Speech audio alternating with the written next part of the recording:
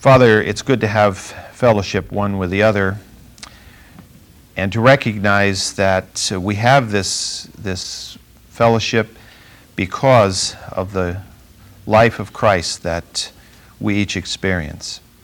We thank you for the Spirit of God who dwells within us. We thank you, Lord, for the opportunities that you give us each day to know you, to love you, to serve you. And even though, Father, we recognize that we so often fail you, we have that constant promise of your word that you never leave us nor desert us in any circumstance, but you love us, you forgive us, you're always there to meet us at the point of our need. And help us, Lord, to be ever mindful of our need to stand before you in the cleansed spirit that comes through our repentance, our confession of our sin, and the washing of the blood of Christ. We're so grateful for that cleansing. Now, Father, we ask that our hearts will be attuned to you today as you speak to us through your word. In Christ's name, amen.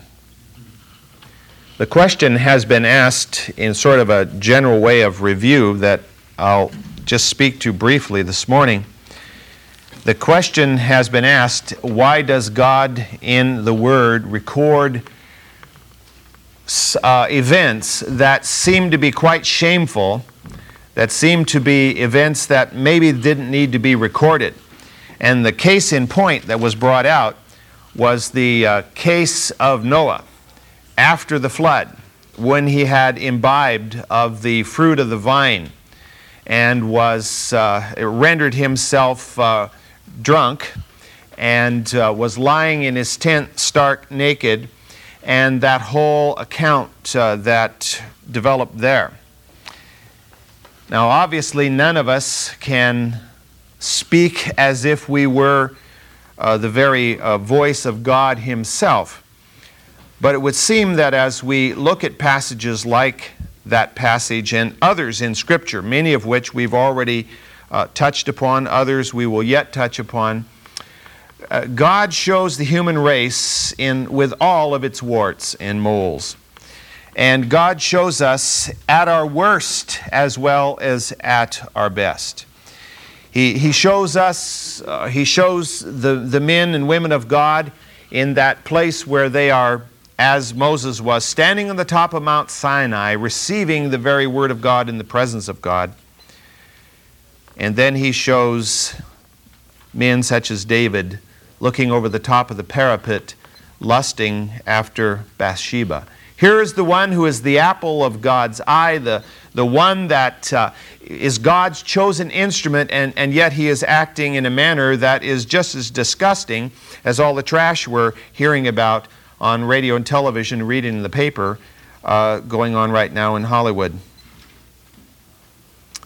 God is very practical.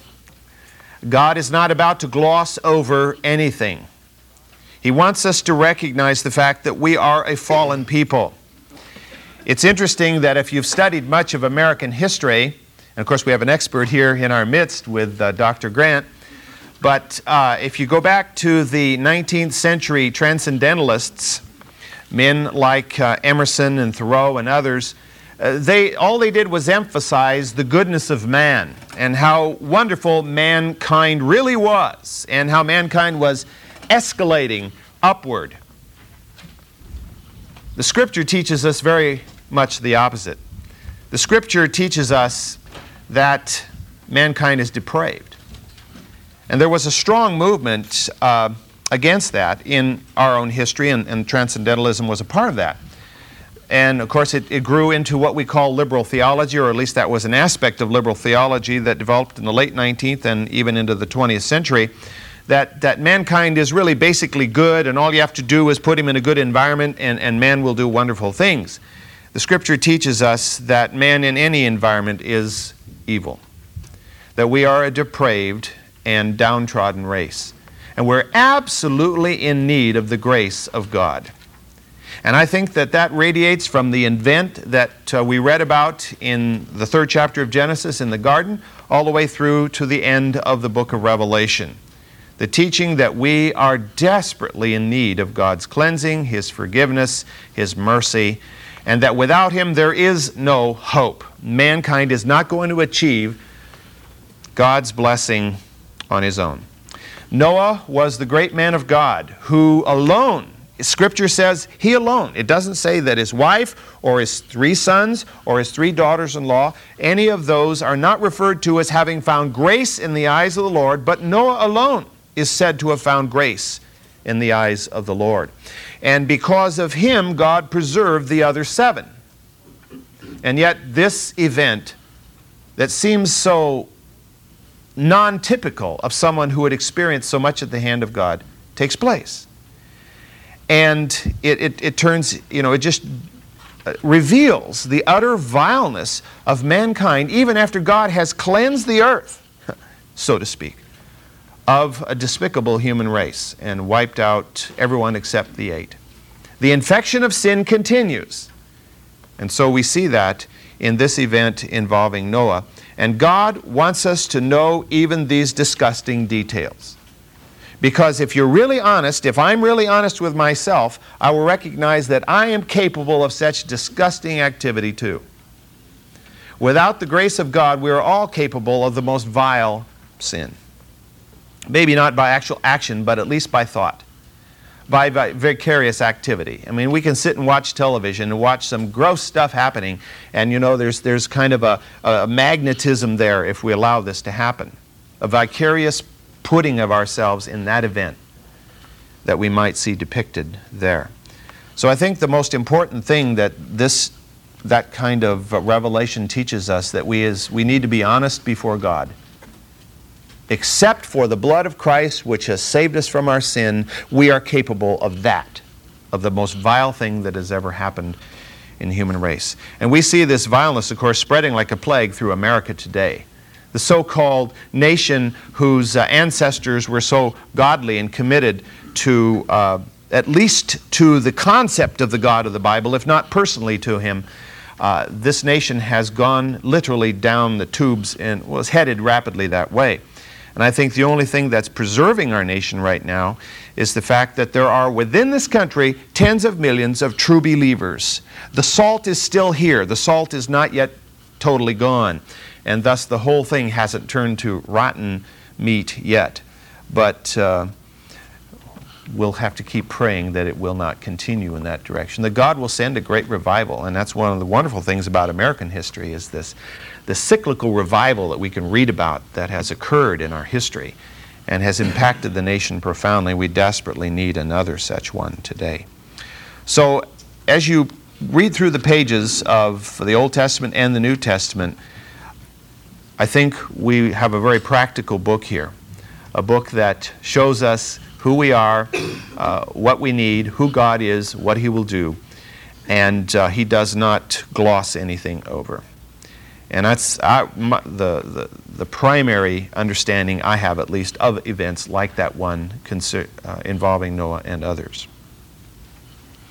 Well, I don't know if that's helpful, but let's move on to the 27th chapter of Genesis. And I'd like for us to begin reading with verse 30. We read this passage last time and began to talk about it a little bit. Beginning at verse 30 and moving through verse 40. Now it came about as soon as Isaac had finished blessing Jacob, and Jacob had hardly gone from the presence of Isaac his father, that Esau his brother came in from his hunting. Then he also made savory food, and brought it to his father. And he said to his father, "Let my father arise, and eat of his son's game, that you may bless me." And Isaac his father said to him, "Who are you?" And he said, "I am your son, your firstborn, Esau."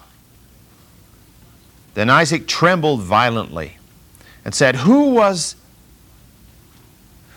he then that hunted game and brought it to me, so that I ate all of it before you came, and blessed him? Yes, and he shall be blessed. When Esau heard the words of his father, he cried out with exceeding great and bitter cry, and said to his father, "Bless me, even me also, O my father." He said, "Your brother came deceitfully and has taken away your blessing." Then he said, "Is he not rightly named Jacob? For he has supplanted me these 2 times. He took away my birthright, and behold, now he has taken away my blessing. And he said, have you not reserved a blessing for me? But Isaac answered and said to Esau, behold, I have made him your master, and all his relatives I have given to him as servants. And with grain and new wine I have sustained him. Now as for you then, what can I do, my son? And Esau said to his father, do you have only one little bitty blessing?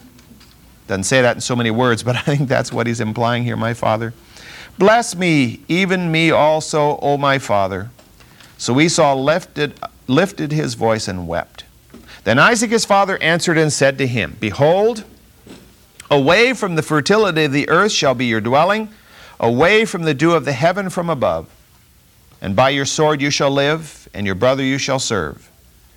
But it shall come about when you become restless, that you shall break his yoke from your neck. In an emotionally charged passage. I mean, if you could just put yourself in Isaac's sandals and in Esau's sandals. I mean, we're talking about electricity here. This is a tremendously powerful passage.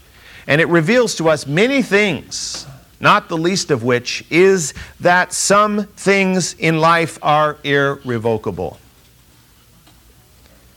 Apparently, Isaac believed that the spoken blessing that he gave to Jacob, although given in deceit, that is, Jacob had deceived him, that it carried divine power. It was not retractable. It was irrevocable. This he must have believed. God was the only witness. Jacob was the only ears who heard the blessing, were the only ears. His ears were the only ears. So why couldn't Isaac just say, well, this was extracted from me under false pretenses, therefore I am simply going to cancel it out as if it never happened, and I'm going to reissue the blessing to Esau. We would look at that and we'd say, why not? The same reason that Esau could sell to Jacob his birthright, and that too was irrevocable. We know that Isaac felt that it was irrevocable because of the statement he makes at the end of verse 33 where he says, yes, he shall be blessed. In other words, he may have received this blessing under false pretenses, but the blessing is his. It's not revocable. It cannot be pulled back and given to another. The statement that Isaac makes in verse 35 where he says, your brother came deceitfully and has taken away your blessing is also true. He did come deceitfully and the blessing was taken away.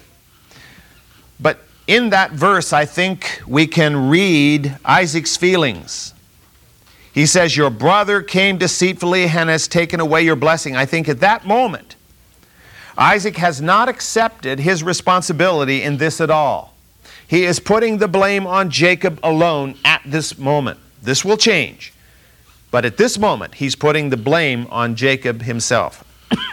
How many of us have been through a circumstance where our immediate response is, that dirty guy, or, that situation, he's to blame, she's to blame.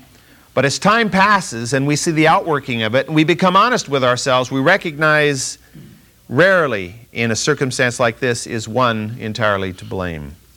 Usually the blame is shared. And so it would ultimately be. Esau bemoans his fate, and he does it first of all by castigating Jacob. Is he not rightly named Jacob, which means supplanter, he who would come and take another's place? Since he has taken away my birthright and my blessing. I mean, he has doubly supplanted me. Is he not rightly named Jacob? He has conveniently forgotten something, hasn't he? The Scripture says he despised his birthright, and that's why he sold it so frivolously to Jacob. If it were something dear to him, would he have sold it to Jacob for a bowl of pottage? Would he have done that? I don't think so. Now, it's true, stew can be a very important thing, as we know from the story of Goldilocks and the Three Bears, right? It's really an important thing. But not so important as to sell your birthright in order to obtain a momentary gratification. He had done it of his own free will. Now, can we just picture this? To me, I like to try, if possible, to picture the scene that we have here. Now, I think most of us can picture the tent. You've probably seen pictures, or maybe actually been there to the Holy Land, to have seen these black Bedouin tents. They still use them today, made out of camel hair. Black Bedouin tents that were, some of them are quite large. Oh, shoot, I suppose the interior diameter in some of them is as great as a quarter of this room. And, you know, you kind of picture the situation that would take place inside this particular tent here. And can you just see Esau as he comes to his father and he says, "Have you not reserved a blessing for me, my father?" I think he's down on his knees, and I think he's blubbering like a baby. Please, a little bitty blessing, something. Do you have it for me? Here's this supposedly strong, self-reliant outdoorsman who can go out and kill the gazelle and bring it back and prepare a savory dish for his father, blubbering like a baby before his father for some teeny little blessing. One of the powerful teachings that comes through Scripture, is that we are not self-reliant people. We may think we're self-reliant, but we cannot, the Scripture teaches us, change so much as a slightest amount of our growth, the color of our hair except artificially. You know, just like the leopard can't change his spots. We can't change these things about our lives. So how dare we make ourselves our own God? Which is what Esau had done. And now he's paying the price. The full meaning of what had happened now was being explained to him by his father. Do you know what it really means, Esau? That I have given this blessing to your brother Jacob? It means that I have made him chief of the clan, and you and everyone else will be his servant. The patriarchal authority was his. Since I've given it all to him, and I've blessed him with the grain and the new wine, what's left for you? What could I give you? Just some pious platitude? Esau wept, pleaded that his father might bless him also. Turn, if you will, to Hebrews chapter 12. So often the author of the Hebrews uses scenarios from the Old Testament to teach a truth. In the 12th chapter of Hebrews, beginning at verse 14, the Scripture says, "Pursue peace with all men, and the sanctification without which no one will see the Lord. See to it that no one comes short of the grace of God, that no root of bitterness springing up causes trouble, and by it many be defiled. That there be no immoral or godless person like Esau, who sold his birthright for a single meal. For you know that even afterwards, when he desired to inherit the blessing," and this verse refers to the story we're reading about here in the 27th chapter of Genesis, "he was rejected, for he found no place for repentance, though he sought for it with tears." Now, whether that last phrase finds its antecedent in the immediate clause before that, or goes back to the statement when he desired to inherit the blessing, is not really terribly important. Because the truth holds, whether it means though he sought for repentance with tears or that he sought for the blessing with tears, it's still immaterial. Because his sale of his birthright was irrevocable. Once it had happened, it was through, it was gone. It could not be retrieved. Now the Scripture calls him a godless, immoral person. So what does this repentance mean here? Does it mean that Esau was down on his knees pleading with God and his father to forgive him? I don't think so. Repentance simply means to reverse the situation. Now we use it in the spiritual sense. It means to reverse the course of our action and to head in the opposite direction of the way we were going. In this case, the repentance is that he wants it to go back to the way things were before. He's not pleading with God to forgive him of his evil. He's not becoming a godly man here, because never in Scripture is he ever portrayed as a godly or repentant man. He and his his descendants are portrayed as godless, Israel-hating people. And as a result, they receive the heavy heel of God upon them through history. Esau irrevocably sold his birthright. And God allowed the blessing to go too, because God was not going to allow a patriarchal blessing which included spiritual leadership to go upon a godless man. Now, as I mentioned before, God certainly would have used another method than the deceit planned by Rebekah and Jacob. But God went with what these had chosen to do and ultimately achieved his purpose. What does Esau receive? He does receive words from his father. But if you'll look at these words in the 27th chapter of Genesis, verses 39 and 40, these are not words of a blessing. Isaac said, "Behold, away from the fertility of the earth shall be your dwelling." Now, is that a blessing?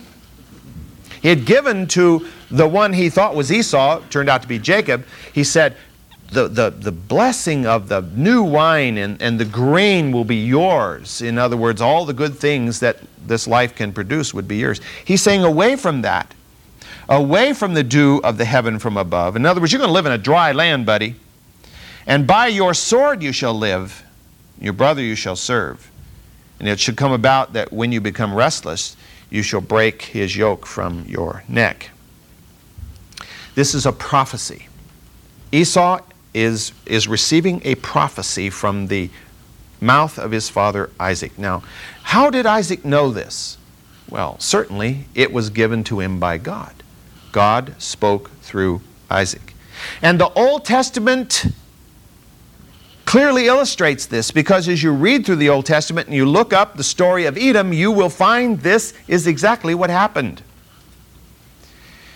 Besides, Hebrews tells us that you don't have to turn to it, but I'll just read the verse from Hebrews 11, verse 20, where it says, "By faith Isaac blessed Jacob and Esau, even regarding things to come." So Esau was blessed in that he was told what the future was going to be, but it wasn't a very exciting prophecy. The fulfillment of the prophecy through Scripture, recorded in Scripture, is quite clear. Esau's descendants were the Edomites, okay?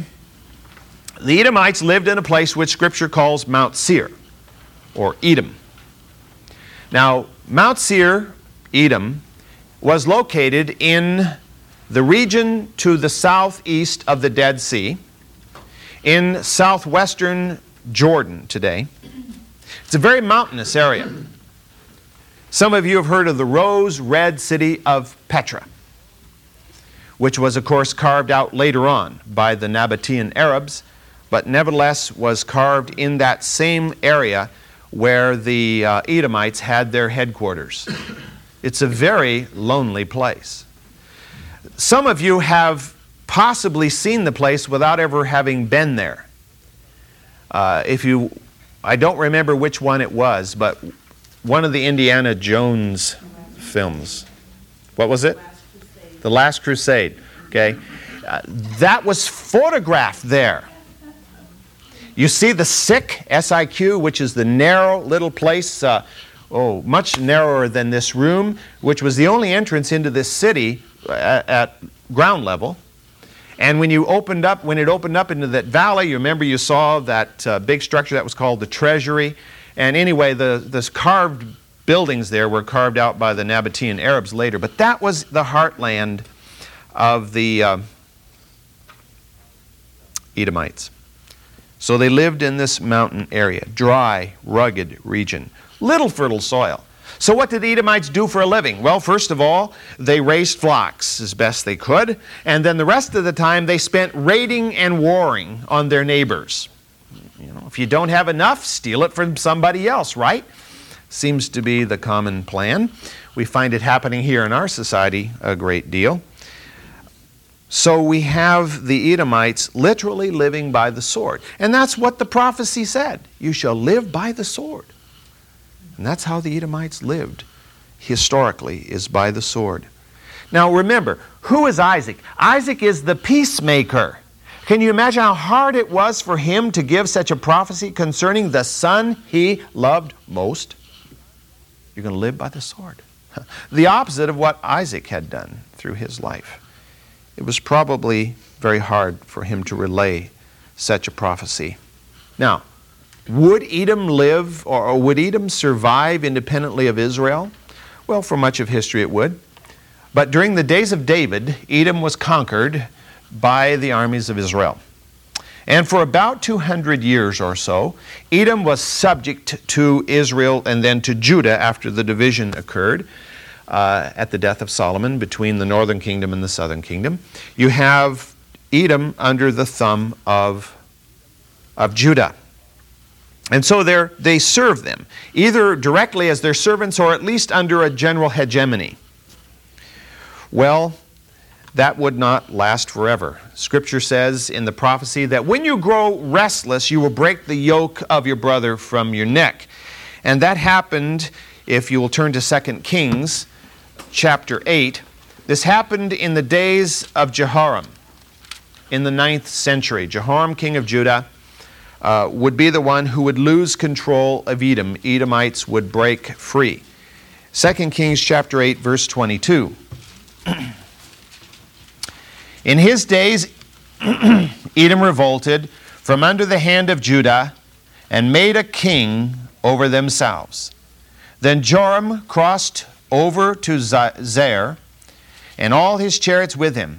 And it came about that he rose by night and struck the Edomites who had surrounded him, and, or we could say, but, the captains of the chariots, but his army fled to their tents. In other words, he went on the attack against the enemy, but things must not have gone too well because his own army fled back to their tents. So Edom revolted against Judah to this day.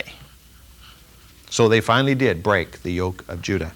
And they lived independently then for a period of several centuries after that time. Now, God allowed this to happen. Now, you know, the question can always be asked, did God do this because he had prophesied that this is the way it would happen? Or did God prophesy this is the way it was going to happen because he knew beforehand? Well, of course, that's probably a silly question. God knows all things, and yet God brings all things to about as he so chooses. But what does God do for Edom here? God holds the Edomites responsible. He allows them to break free, to become independent, but he holds them responsible for their actions and their attitudes relative to whom? To Judah, to the Israelites. Now, we touched on this just briefly 2 or 3 Sundays back.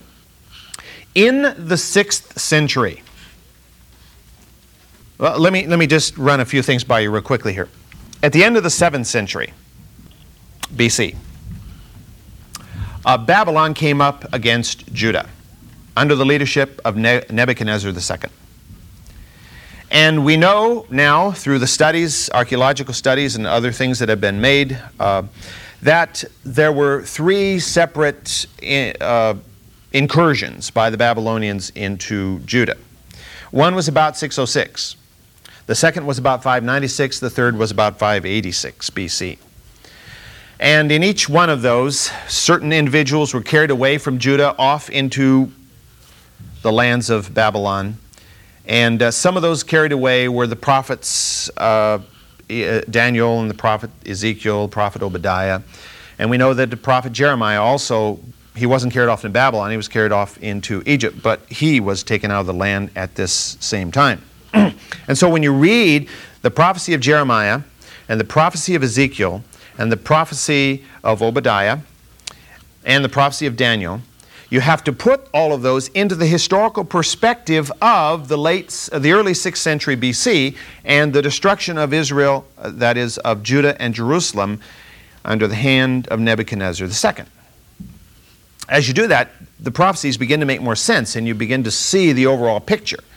We don't know whether Ezekiel and Daniel and Jeremiah were actually acquainted with each other in terms of being able to talk to each other like we can here, but certainly they knew of each other. And we have references in Daniel, for example, to Jeremiah, to a writing of Jeremiah, so that we know that there was at least that contact. But these individuals tell us much about this particular period of time. And so I have put down there two passages for us to look at briefly, from Ezekiel and from Jeremiah. Remembering these are prophets who lived at the time. In Ezekiel chapter 25, verse 12. Thus says the Lord God, because Edom has acted against the house of Judah by taking vengeance, and has incurred grievous guilt, and avenged themselves upon them, therefore, thus says the Lord God, I will also stretch out my hand against Edom, and cut off man and beast from it, and I will lay it waste from Teman even to Dedan. They will fall by the sword. And I will lay my vengeance on Edom by the hand of my people Israel. Therefore, they will act in Edom according to my anger and according to my wrath. Thus they will know my vengeance, declares the Lord God. Now, what is it that the Edomites had done that this prophecy would come out of the exilic prophet Ezekiel? Well, what they had done was to cheer the Babylonians on and to even reap profit for themselves by taking part in the pillaging of the land. And the scripture tells us in Obadiah that they even trapped some of the escaping Jews and killed them.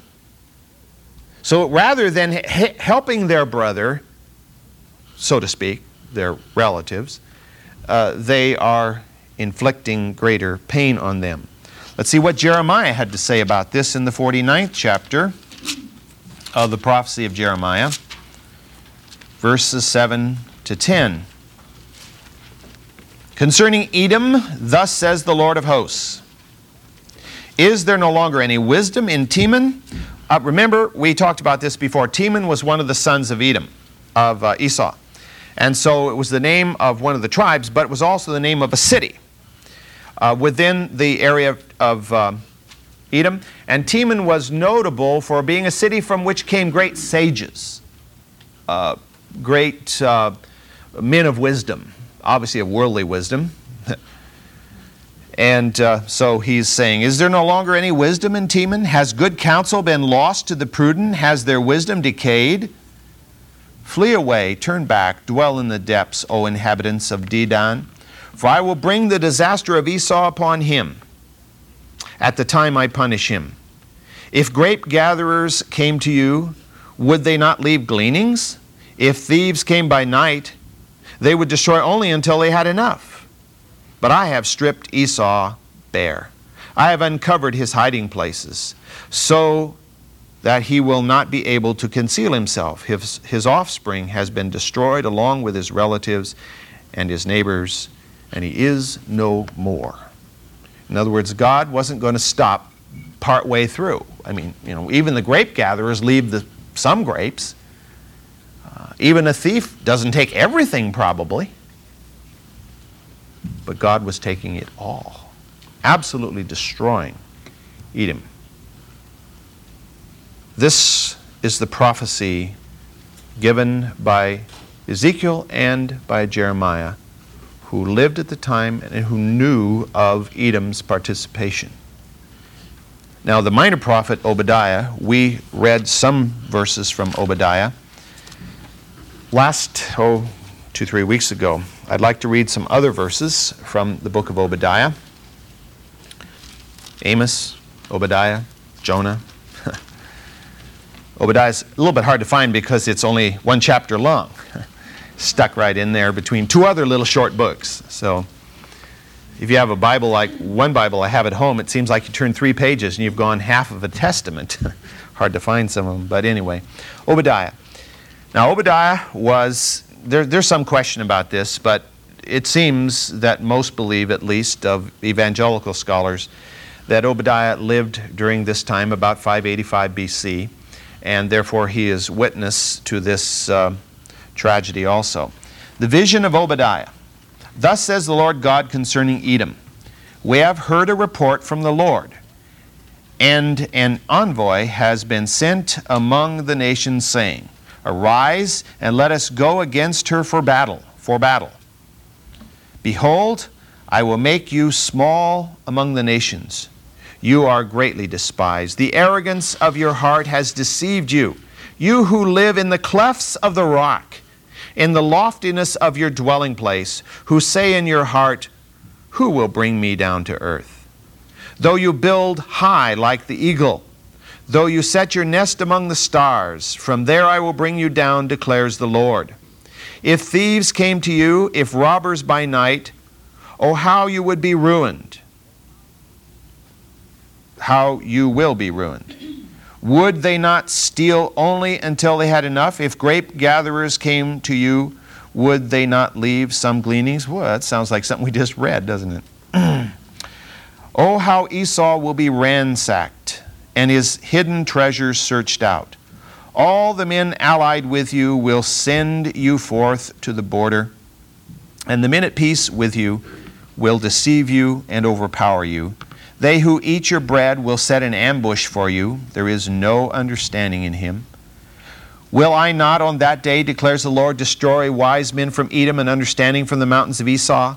Then your mighty men will be dismayed, O Teman, in order that everyone may be cut off from the mountains of Esau by slaughter. And notice now the next couple 3 verses give the specific reasons. Because of violence to your brother Jacob, you will be covered with shame. You will be cut off forever on the day that you stood aloof, on the day that strangers carried off his wealth, and foreigners entered his gate, and cast lots for Jerusalem. You too were as one of them. Do not gloat over your brother's day, the day of his misfortune, and do not rejoice over the sons of Judah in the day of their destruction. Yes, do not boast. But they did. And other passages tell us they even participated in the pillaging of the land. And so what was God's prophecy concerning this? This is to be the ultimate result of Esau's actions, because his people would not follow the Lord God. They would walk as Esau had walked. Well, we know what happens, of course, when you study through Scripture, when they follow in the footsteps of Nimrod. And we had the great pagan nations established in the Near East, in Mesopotamia and otherwise, and the gods that were created by mankind. All right, let's go back to the 27th chapter and read the next few verses. 27th chapter of Genesis, reading at verse 41. So Esau bore a grudge against Jacob because of the blessing with which his father had blessed him. And Esau said to himself, the days of mourning for my father are near, then I will kill my brother. Now when the words of her elder son Esau were reported to Rebekah, she sent and called her younger son Jacob and said to him, behold, your brother Esau is consoling himself concerning you by planning to kill you. Now therefore, my son, obey my voice and arise, flee to Haran to my brother Laban, and stay with him a few days until your brother's fury subsides, until your brother's anger against you subsides, and he forgets what you did to him. Then I shall send and get you from there. Why should I be bereaved of both of you in one day? And Rebekah said to Isaac, I'm tired of living because of the daughters of Heth. These, of course, are Esau's wives. If Jacob takes a wife from the daughters of Heth, like these, from the daughters of the land, what good will my life be to me? Gives you a little bit of insight as to something some may have experienced in reality, that it makes a lot of difference who is brought into your family by marriage. And it can be a situation that makes life seemingly not worth a whole lot anymore if it's a bad situation. And that, of course, is what they see here with Esau. Scripture here tells us that Esau bore a grudge against Jacob. Now, that word grudge can be viewed differently. We need to understand it here that refers to deep, deep hatred and animosity. I mean, we're not talking about a little wrath for the moment or a kind of a grudge that'll rub off in a few days, irregardless of what Rebekah was thinking here. This was a deep, deep set hatred that would go on from generation to the ultimate destruction of Edom. The prophet Amos castigates Edom because he says he maintained his fury forever against Judah. Esau's wonderful carefree life is now clouded because he's trying to plan how he's going to get back at his brother. Sin has terrible repercussions. And this man's life now is just constantly besieged by this desire to do something to his brother. And it's going to ruin his own life. Not that his life was so great to start with, but I guess he thought it was wonderful. He needs revenge. Revenge is a destructive canker. It'll eat away inside of people. And we've all read stories of people whose desire for revenge was so great it destroyed them. And that's why, why does the Lord say, "Vengeance is mine, I will repay"? Why does he say that? Because he doesn't want us to get the satisfaction of smacking them? He doesn't want us to get the satisfaction of seeing them hurt? No, because God knows what vengeance will do to us. Vengeance will tear us apart. It doesn't satisfy. God wants to take that burden off our shoulders. He will do it because he can do it so much more perfectly anyway. I mean, we've all read the passage that teaches us that if our enemy is hungry or thirsty, give him something to food, give him something to drink, because if you do that, coals of fire will be heaped on his head. And, that might be the only reason we want to do it, but what does that really mean? Well, God is saving us from those coals burning inside us and destroying us. And God knows how to really make it work in another person's life. And, of course, ultimately, God's purpose is redemption. He wants to redeem all men and women. That's his desire, anyway. Why does Esau not instantly take his brother out behind the tent and thrash him? Well, I think there are many reasons. One of the reasons we talked about before, I don't think Esau could have taken Jacob out behind the tent and just thrashed him. I think Jacob could have given him a lick or two. And I noted the reason why I think that before. And we'll see that as we move along into the 28th chapter. But, no, it's later than the 28th chapter. Several chapters later. But anyway, he was going to take him by surprise, certainly. He was going to look just like when Cain took Abel out in the field. Abel wasn't expecting for his brother to knock his block off. And I think Cain just, when Abel turned his back, I think he did his dastardly deed. And I think that is exactly what Esau is planning inside his heart. Somehow I'm going to bushwhack my brother. Like Nimrod, who was the mighty hunter, Esau was a proud man. And the very thought of having to be a servant to his brother, can you imagine? He just couldn't conceive of that. I am not going to serve Jacob. I'll kill him first. This is his thought. Why does he wait? Well, he waits primarily because, as the Scripture teaches us here, the days of mourning for his father are near. He's going to wait till his father's dead. Why does he want to wait till his father's dead? Well, he's not so stupid as to realize that his father could put a curse on him. Remember, that was Jacob's fear. When he went in to try to deceive his father Isaac, he was fearful that he would not only not receive a blessing if he was discovered, but he would be cursed. Now Esau, recognizing the same, he doesn't want to be cursed by his father, so he's going to wait till his father's dead, and then he's going to do his brother in.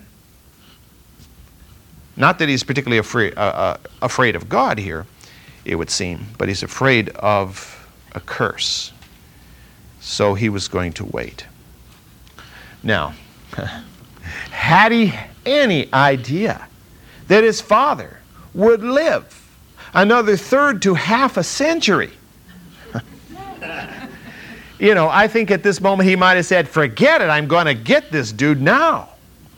You know, especially if he knew that Jacob was going to flee and be out of his reach. But he didn't know those things, and God wasn't about to tell him. And so he waits, and of course he waits until his brother's gone, and his father just hangs on and hangs on and hangs on. And certainly this drove the hatred deeper and deeper into the pit of the soul of Esau. And it ate away at his very being. Rebekah comes into the picture again here. Now, we're not told here in this passage that Esau spoke these words to anyone. It says, behold, no, let's go back up. Get my glass on, see where it says what. Yeah, the end of verse 41. The days of mourning for my father are near, then I will kill my brother. It says he said that to himself. But he must have said it to himself out loud. Either that or Rebekah was pretty good at picking up the body language and everything else that was emanating out of her son Esau, because she says, behold, your brother Esau is consoling himself concerning you by planning to kill you. Did Esau tell it to someone who told it to Rebekah? Did he tell it to himself out loud and Rebekah overheard it? We aren't told here. All we know is that this was his plan. Rebekah discovered the plan, and so she informs her brother. She has now another scheme. This lady is quick of wit, and this lady is decisive of action.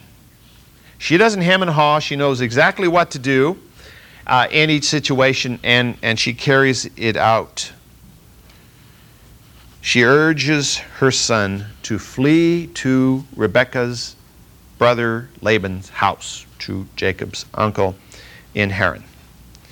Where else could he go? Going to send him down into Egypt where he doesn't know anyone? Send him out in the wilderness? Send him to family. After all, that's where she came from. And maybe while he's there, he would find a wife from amongst the family, and that would be a plus. As it turns out, of course, the plus is too many pluses. He ends up with 2 wives and 2 concubines, which wasn't exactly what she had planned, certainly. There's no record that Rebekah herself ever returned to Haran once she had been brought there by Abraham's servant to marry Isaac. But it doesn't say she didn't either. There are big gaps, as you'll notice in the record here. It doesn't give us blow-by-blow account. But it just seems from the record that probably they didn't make the journey back to Padan Aram at any particular time.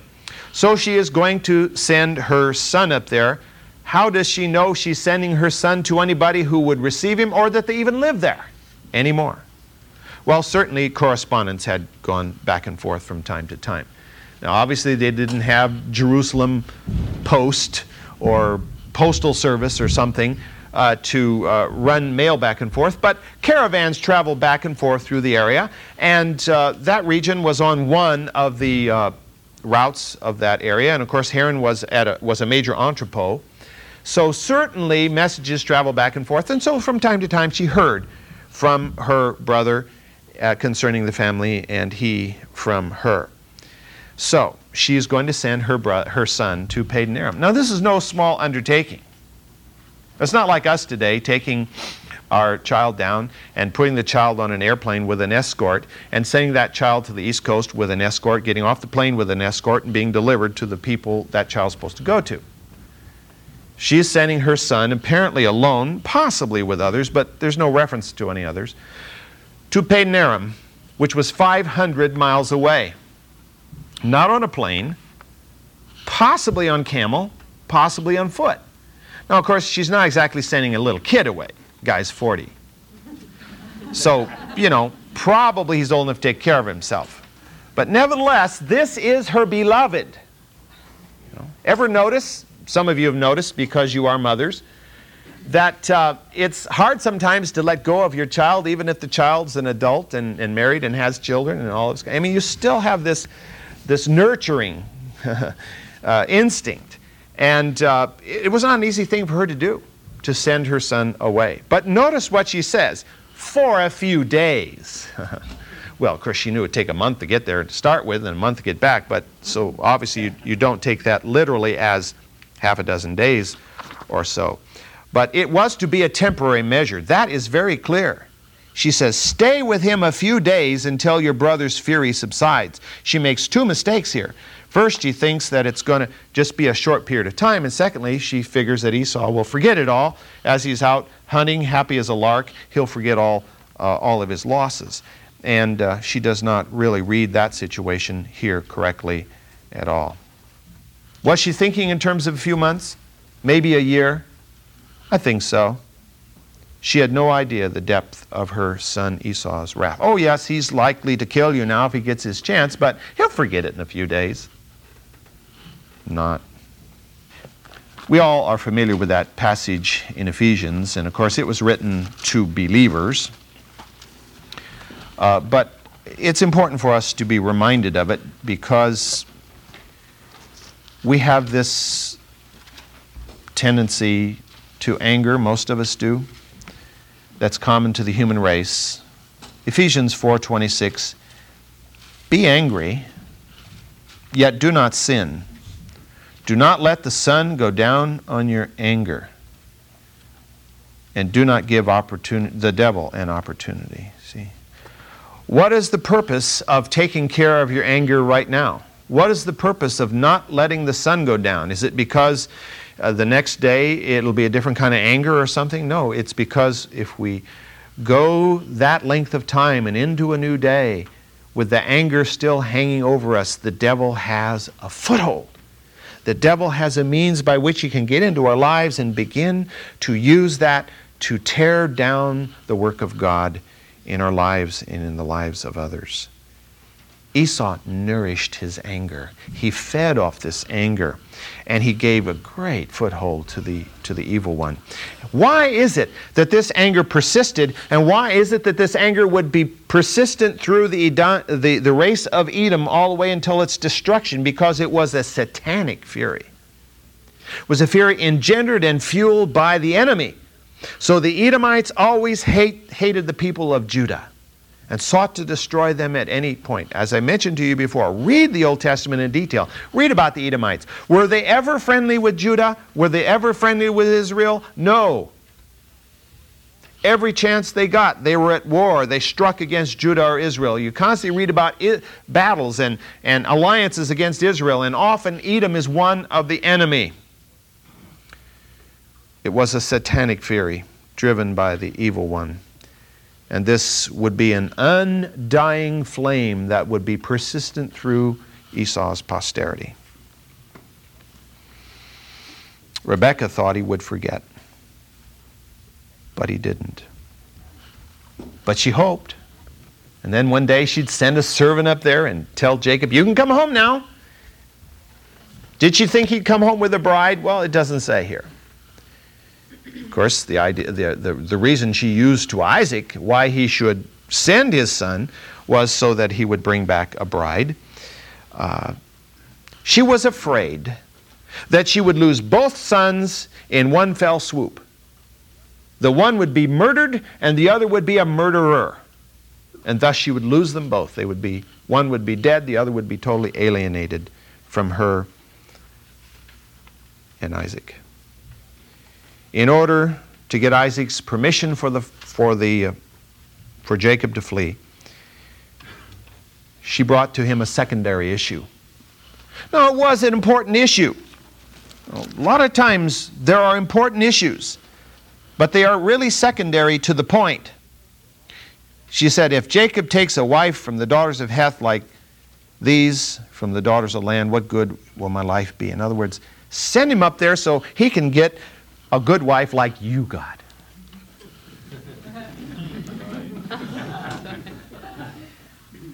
But was that her primary concern?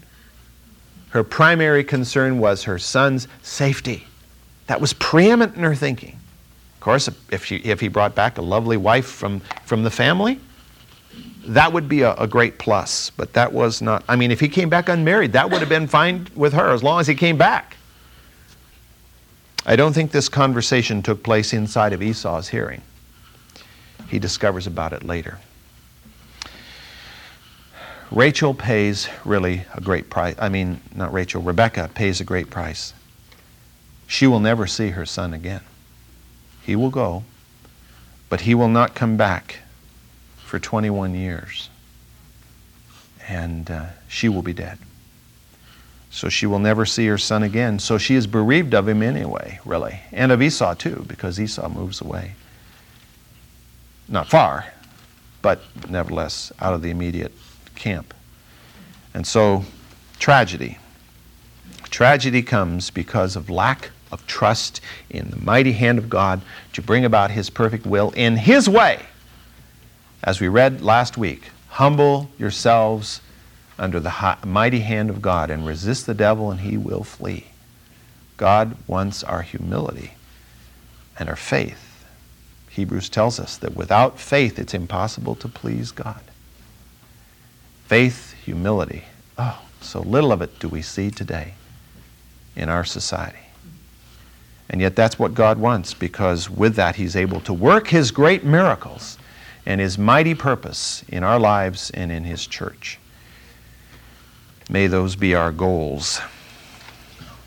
Well, next week we'll pick up with chapter 28, the flight of Jacob.